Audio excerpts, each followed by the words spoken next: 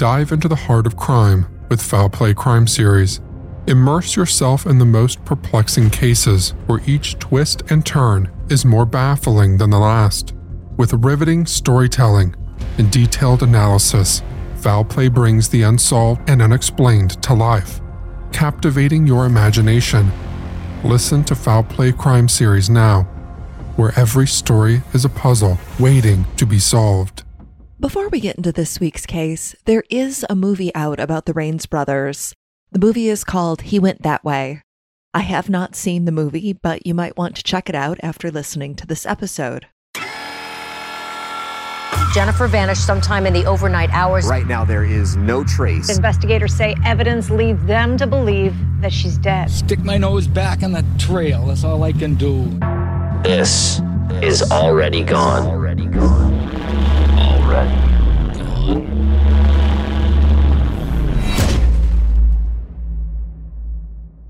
Usually, when siblings engage in crimes, they do it together. It's a family affair, if you will. But not Larry and Danny Raines. They were both violent, they were both killers, and they operated separate from each other.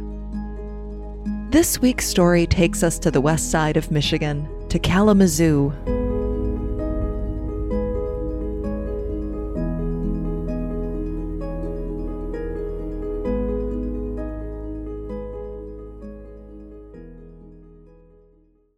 We'll start in the 1940s with the birth of the Raines children.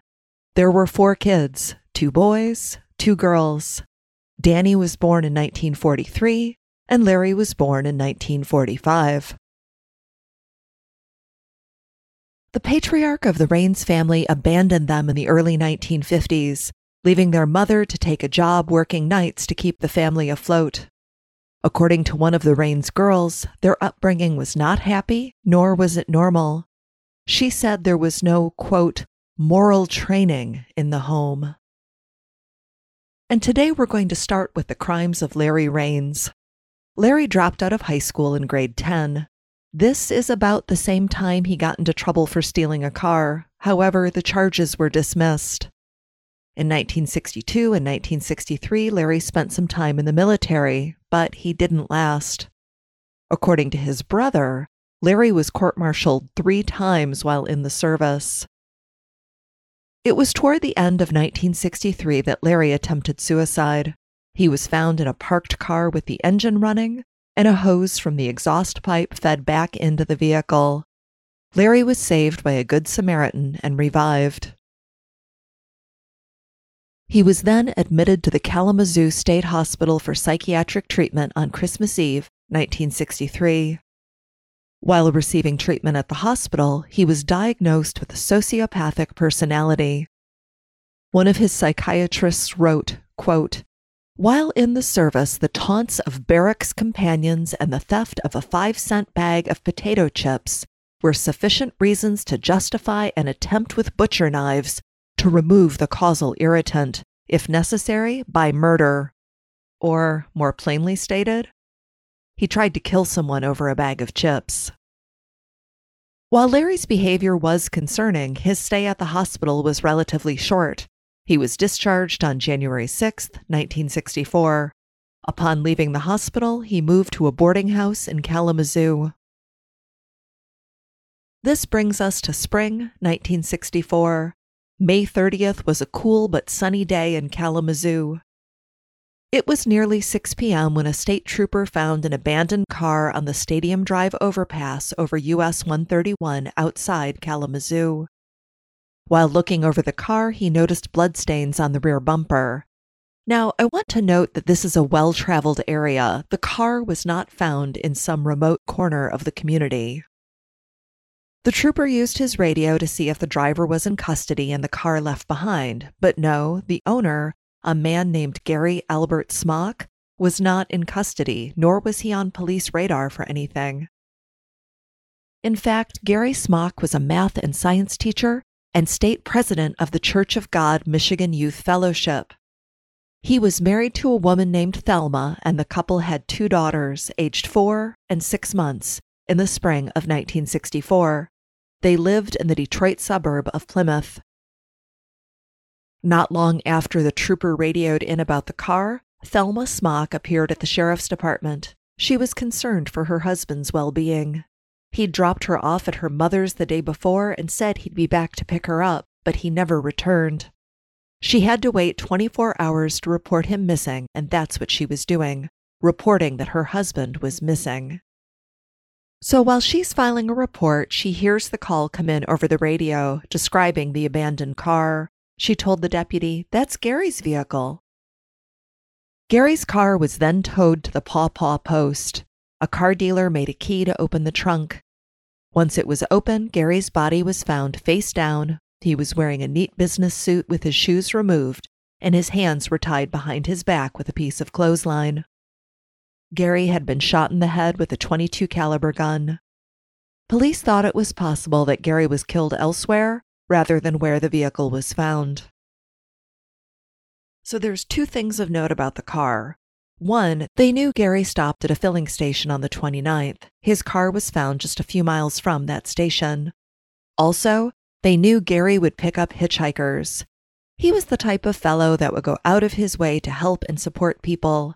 This led police to theorize that Gary Smock had picked up a hitchhiker who turned on him. Police launched a manhunt in an attempt to find the person responsible for Gary's murder. In the early hours of Friday, June 5th, a man named Arthur called police to say that his friend, 19-year-old Larry Rains, had confessed to murdering multiple people, including the schoolteacher that was all over the news. Arthur said that Larry showed him a pistol and said he intended to speak with a priest before taking his own life.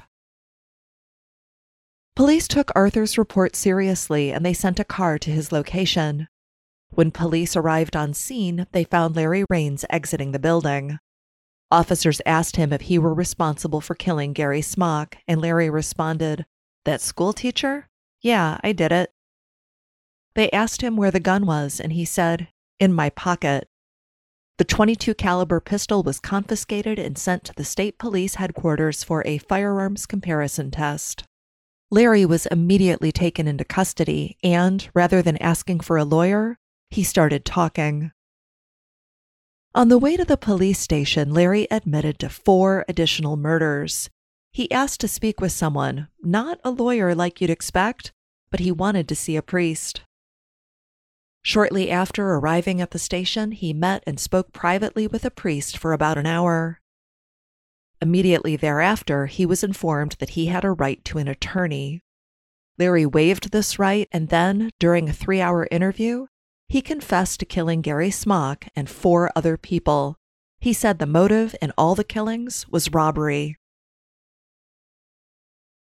Larry told police that on the 29th he had plans to hitch a ride to Indianapolis to rob someone there, but his plans changed when Gary picked him up. Gary offered him a ride to Plainwell. When they came to the US 131 cutoff and Gary was going to let him out of the car, Larry pulled a gun and forced Gary to keep driving. Gary drove west on M43 until Larry told him to drive down a wooded lane. Then he forced Gary into the trunk of his own car. Larry got behind the wheel and sped off, but Gary was banging around in the trunk. After Larry got onto the highway, he stopped the car and opened the trunk. He told Gary to be quiet, but he persisted in yelling and pounding. He wanted out of the trunk. So Larry tied Gary's hands with rope he found in the car and then shot him with his pistol. Larry then took the cash from Gary's wallet, which was about $3. He also took his watch and his shoes. He took his shoes because they looked expensive and Larry wanted them. When police found Larry, he was wearing Gary's stolen shoes. Later, Gary's watch was found in Larry's apartment. After shooting Gary, Larry got back in the car and drove to a filling station in Elkhart, Indiana. There, Larry shot and killed the store attendant and robbed the store of around $100. After killing the attendant, Larry drove Gary's car to an area just outside of Kalamazoo and abandoned it. Police later told the public that they had been so busy investigating Gary's murder that they hadn't gotten into looking at the fueling station attendant's murder yet. The police knew the attendant's name was Charles Edward Snyder Sr. He'd been murdered at an Imperial Oil filling station along Indiana Route 19, a heavily traveled bypass, just 3 miles from the Michigan state line. Snyder was a Korean War veteran and had only worked at the filling station for about a month. The employee that he replaced, well, he quit working there after being robbed twice. During his interview at the police station, Larry confessed to murdering 3 other people. He didn't know their names, but he said they included an airman at a filling station near Battle Creek, someone at a filling station in Las Vegas, Nevada, and another person at a filling station in Kentucky. He really didn't know many more details than that. While the information Larry provided was at best vague, police were able to piece together that the airman was Vernon Llewellyn LeBen. LeBen was an Air Force veteran and worked at the Custer Air Force Base in Battle Creek, and he was employed at a filling station near Battle Creek. LeBen was saving up for a house and a honeymoon for his fiancée, Nancy. The couple would never have the chance to get married. In addition to working 2 jobs, LeBen was also taking classes at Battle Creek Community College. Following their interview with Larry, Michigan police contacted authorities in Nevada and Kentucky to let them know Larry had confessed to killing people in those states. They said they weren't sure of the victims' names, but authorities from both states were welcome to come and question Larry. Larry was ultimately charged with murder, and murder while perpetrating an armed robbery in the death of Gary. It doesn't look like he was charged in Charles Snyder's murder. Ballistics tests eventually linked the murder of Gary and the .22 caliber pistol found on Larry when he was taken into custody. And yes, this Gary-Larry rhyming situation is a little bit confusing, but we're almost done with this section, so please bear with me. In other evidence, a fingerprint on Gary's gearshift was also matched to Larry. In the weeks following Larry being taken into custody for Gary's murder, Larry underwent 2 psychiatric examinations. The trial of Larry Raines for the murder of Gary Smock got underway September 29, 1964. The prosecution argued that Larry knew right from wrong when he murdered Gary Smock. He killed Gary as part of a robbery because Larry needed money for his girlfriend.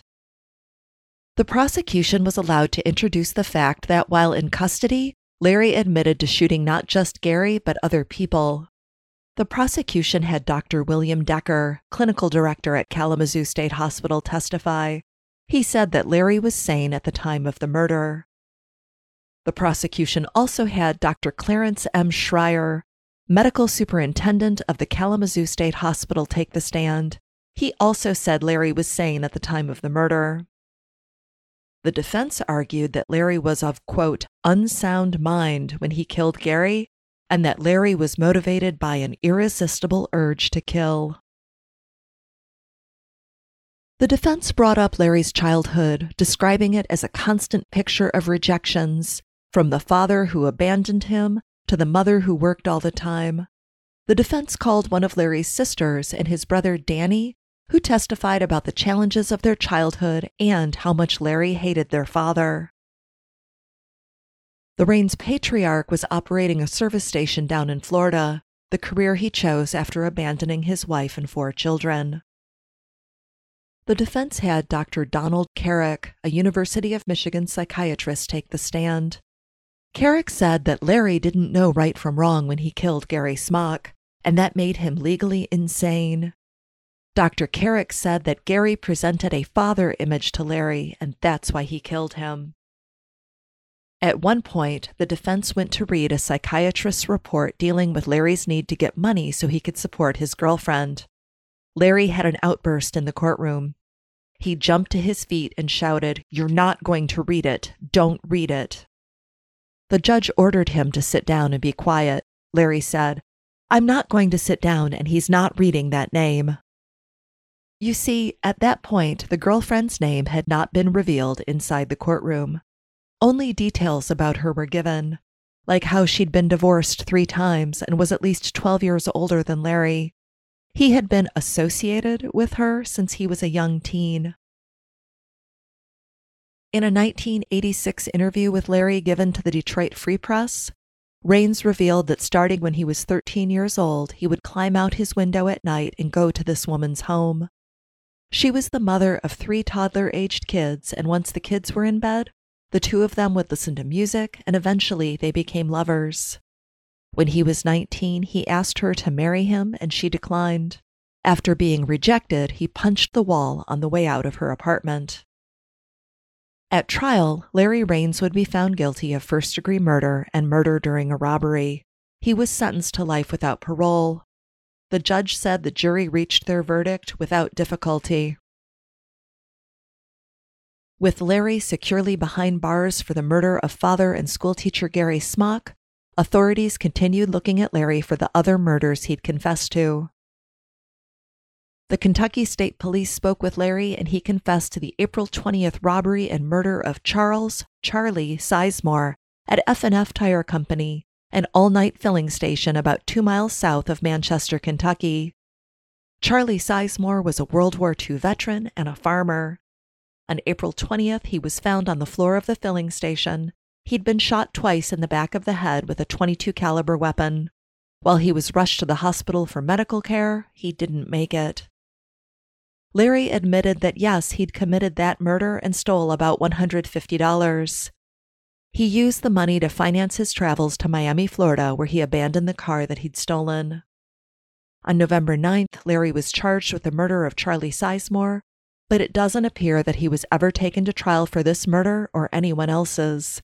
It doesn't look like he was tied to any murders in Nevada. Later, Larry's convictions and sentences for the murder of Gary Smock were overturned due to the fact that he wasn't allowed to speak to an attorney before undergoing psychiatric tests shortly after his arrests. You see, he confessed to the murders in these tests, and his confessions were introduced at trial. He had asked for an attorney before undergoing the tests, but the request was denied. After the convictions were overturned, Larry then pled guilty to a murder charge and was resentenced to life in prison. Remember, Michigan does not have the death penalty, so that was never an option in his case. Before we change gears and take a look at Danny's crimes, let's get a word from today's sponsor. Mother's Day is almost here, and you can get her the most beautiful time-tested gift around, a watch she can wear every day from Movement. Whether your mom is into classic dress watches, rare and refined ceramics, or tried-and-true bestsellers, Movement has something she'll love. And right now, everything at Movement is up to 50% off site-wide during their Mother's Day sale. A watch is a gift that celebrates all the time you spent with Mom, and a Movement watch is even more than that. Movement uses industry-leading materials for their fresh modern watch designs, from technically complex ceramics to vintage-inspired style. All for an incredible value your wrist and wallet will both love. And with one-size-fits-all convenience and fast free shipping and returns, it's a stress-free shopping experience. Save big on the best Mother's Day gift ever with Movement. Get up to 50% off site-wide during their Mother's Day sale at MVMT.com. Again, that's up to 50% off at MVMT.com. On November 27, 1968, just 4 years after Larry was convicted of murder, his brother Danny kidnapped a 17-year-old girl named Dorothy. Dorothy was a freshman at Kellogg Community College, and she was a graduate of Penfield High School. It was around 7 p.m., so likely full dark outside, when Dorothy left her job at Covey's drugstore in the 400 block of Northeast Capitol Avenue. She was just getting ready to put the car in gear and drive away when a man knocked on her window. Dorothy lowered the window and he asked for the location of the drugstore's rear entrance. She pointed to the door and then raised the window. Again, he tapped on the window and again she lowered it, about 6 inches. This time, he pointed a gun at her through the opening and told Dorothy to move over. The man got in the car and drove off, forcing her to lie down on the front floor. She complained that it was hard to lie down because she'd had a leg operation, so he allowed her to sit on the front seat. The man said he wanted money, however, he did not rob her. He drove around 10 blocks to the Kellogg Community College service lot, but stopped because he said he'd made a wrong turn. Dorothy was sitting near the passenger side door, and when he stopped, she jumped out of the car and ran. She was screaming for help. The man did not follow her. Instead, he drove away. A Kellogg Community College student came to the scene after hearing Dorothy's cries, and upon hearing her story, they called the police. When Dorothy told police the man had left his car in the parking lot near Covey's, they set up a stakeout. Dorothy was able to identify him, and police took 25-year-old Danny Arthur Rains into custody. In February of 1969, Danny went to trial for the kidnapping and assault of Dorothy. He was found guilty of a lesser charge, felonious assault, and was sentenced to serve 3 to 4 years in prison. Once he was paroled from this prison term, he took a job as a filling station attendant, which is ironic considering his brother's many crimes. It was while working at the filling station that he met the child who would be his accomplice, 15-year-old Brent Coster. According to Brent, he had a challenging childhood. Brent's mother was schizophrenic and his father was an alcoholic. Brent eventually made friends with an unnamed teenager who invited him to stay at their house. This is where he met his friend's mother and the mother's 28-year-old boyfriend, Danny Rains. When Danny broke up with his friend's mother, Brent moved with Danny and began helping Danny at work. It didn't take long for Brent to learn about Danny's criminal lifestyle.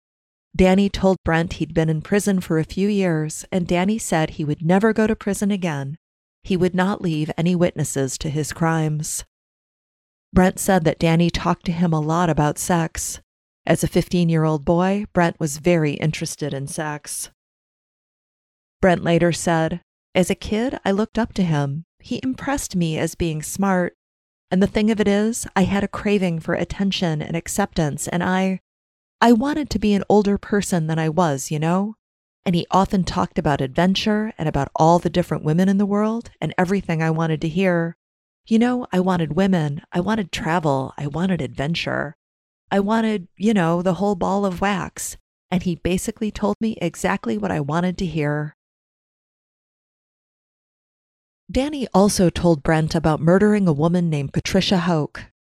Danny told him he forced Patricia with a knife into his panel truck, then he tied her hands, raped, and murdered her. At first, Brent wasn't sure he should believe Danny about the murder, but then he looked at a newspaper and the details added up, so he believed him. The details of this crime are as follows. On March 18, 1972, Patricia Hoke, a housewife, went with her 17-month-old son to a department store to do some shopping. They didn't return home, and her husband reported them missing. On March 19th, an elderly woman was walking in a field in suburban Kalamazoo when she found Patricia's 17-month-old son wandering aimlessly.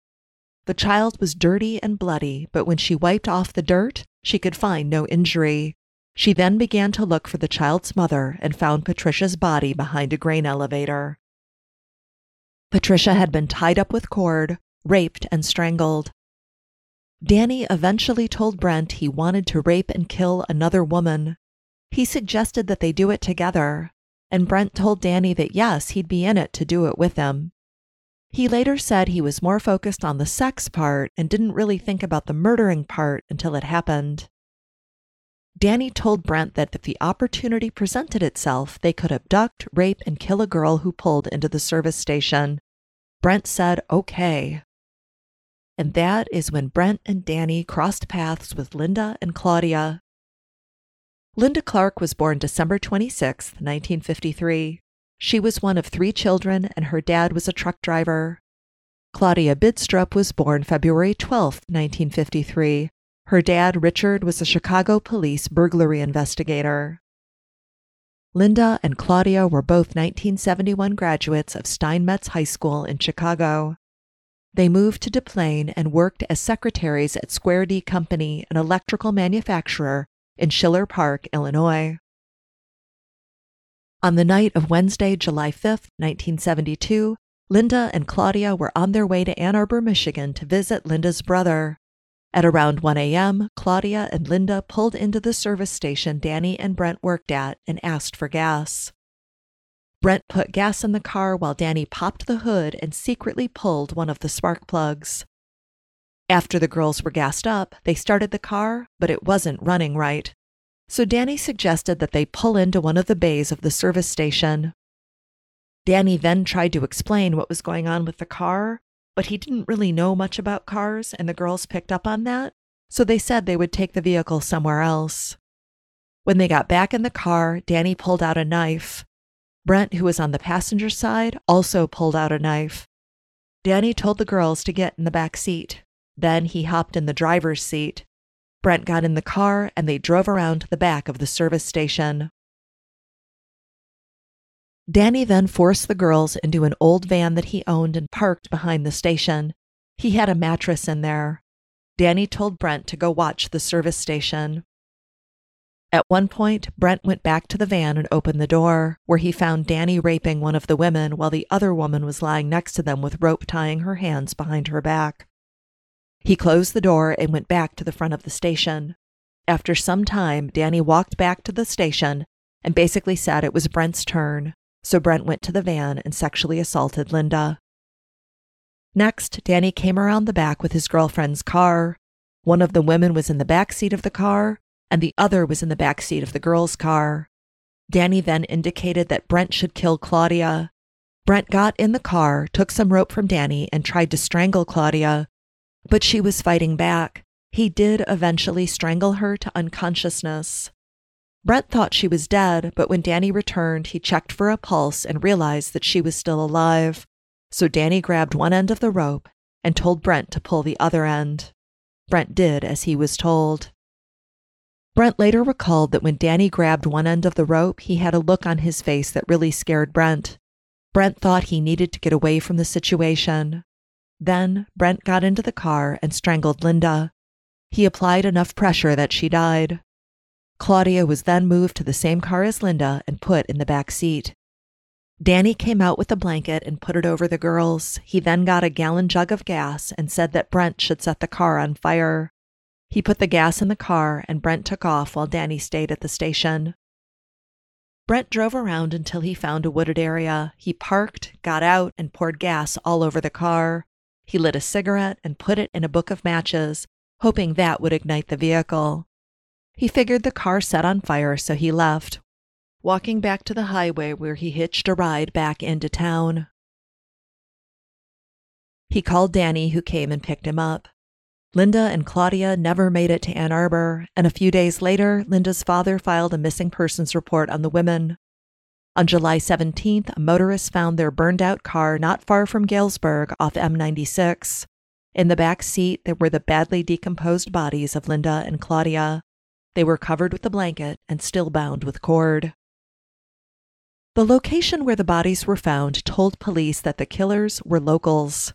To reach the scene, which wasn't too far from Galesburg, a person would have to have traveled down a country road, along a drive, around an abandoned farmhouse and barn, through an opening in a hedge fence, and then down a single-lane gravel road to the site, which was near the Kalamazoo River. Police theorized that the women may have picked up hitchhikers, or they were accosted when they had car trouble. There was also the possibility that the killers forced their way into the car as they left a service station or a restaurant, just off the highway or perhaps one of the highway rest areas. Police did eventually become suspicious of Danny for the murders of Claudia and Linda because he'd recently been released from prison, and he worked at a nearby filling station, so police set up a trailer across the street from the station so they could watch him. On August 5th, 1972, Danny wanted to go for a ride in his van, and he took Brent with him. The pair drove over by the campus of Western Michigan University. They knew there would be a lot of students and potentially some hitchhikers. The pair agreed that if they saw a girl they wanted to abduct, rape, and murder, then they'd do it. They picked up one girl, but then Brent shook his head, saying he didn't want to hurt her. He later said that he didn't want to hurt anyone again, but he didn't know how to get away from Danny. Brent and Danny let the hitchhiker go, but Danny was mad about it. He kept driving. Then he saw another female hitchhiker. He picked her up and didn't ask Brent his opinion on the situation. The hitchhiker was Pamela Fearnow. Pamela Sue Fearnow, whose nickname was Fred, was born in November 1953. She was a sophomore at Western Michigan University and a 1971 graduate of Hesperia Community Schools. Pamela asked to go to the West Main Mall, so Danny drove out there. In the parking lot, she started to get out of the van, so Danny popped the clutch so she couldn't exit and drove a little further. He stopped the van, pulled out a knife, put it to Pamela's neck, and said, "Don't scream, and you won't get hurt." Brent got into the back of the van and put Pamela on the mattress. Danny drove to the Comstock area where they parked. Danny and Brent took turns assaulting Pamela. They had to move the van multiple times while assaulting her because people were around. Danny and Brent kept Pamela hostage in the van for hours. At one point, Danny went to the store and got some alcohol. He and Brent drank and then resumed assaulting Pamela. Later, they tied up her hands and feet. Brent put a rag in her mouth and a green garbage bag over her head. He then tied a rope around the bag to seal it. Pamela suffocated to death. Then Brent put her body a few yards from the side of the road. As he walked back to the van, police pulled up. Brent scurried into the forest to hide while Danny talked to police. Police didn't notice Brent or Pamela's body, and they let Danny go, which is absolutely infuriating, but here we are. The next night, Brent and Danny went back to the area and moved Pamela's body to a wooded area near Murrow Lake. At this point, Brent was completely done with Danny. He talked to Danny's girlfriend and said he wanted to go back to school. Brent went back to living with his parents. Brent's conscience got the better of him, and he confessed to a friend what he and Danny had done. Brent would give a full confession to police. He admitted to helping Danny kill Claudia and Linda, as well as Pamela. He also said Danny had killed Patricia. Danny was arrested that same day, and they led police to Pamela's body. Danny's trial for the rape and murder of Patricia Houck began in February 1973. Danny's defense was that he wasn't responsible for Patricia's murder. The defense had a witness testify that Danny was with them during the time of the murder. To rebut this testimony, the prosecution introduced a torn-up piece of paper police found in the toilet of Danny's jail cell. This torn-up piece of paper, when put together, read as follows. Do you know any married woman who could use $500 for taking the stand and saying she was with me on the night of the Houck killing? One who would have a reason to remember that, whatever the reason was, night, will stand up in court and remember that I had a Band-Aid on my left cheek and told her I scratched it while tearing down a garage? It has to be a Saturday night that I was with her. She must be strong so the cops can't break her down no matter what they say or do.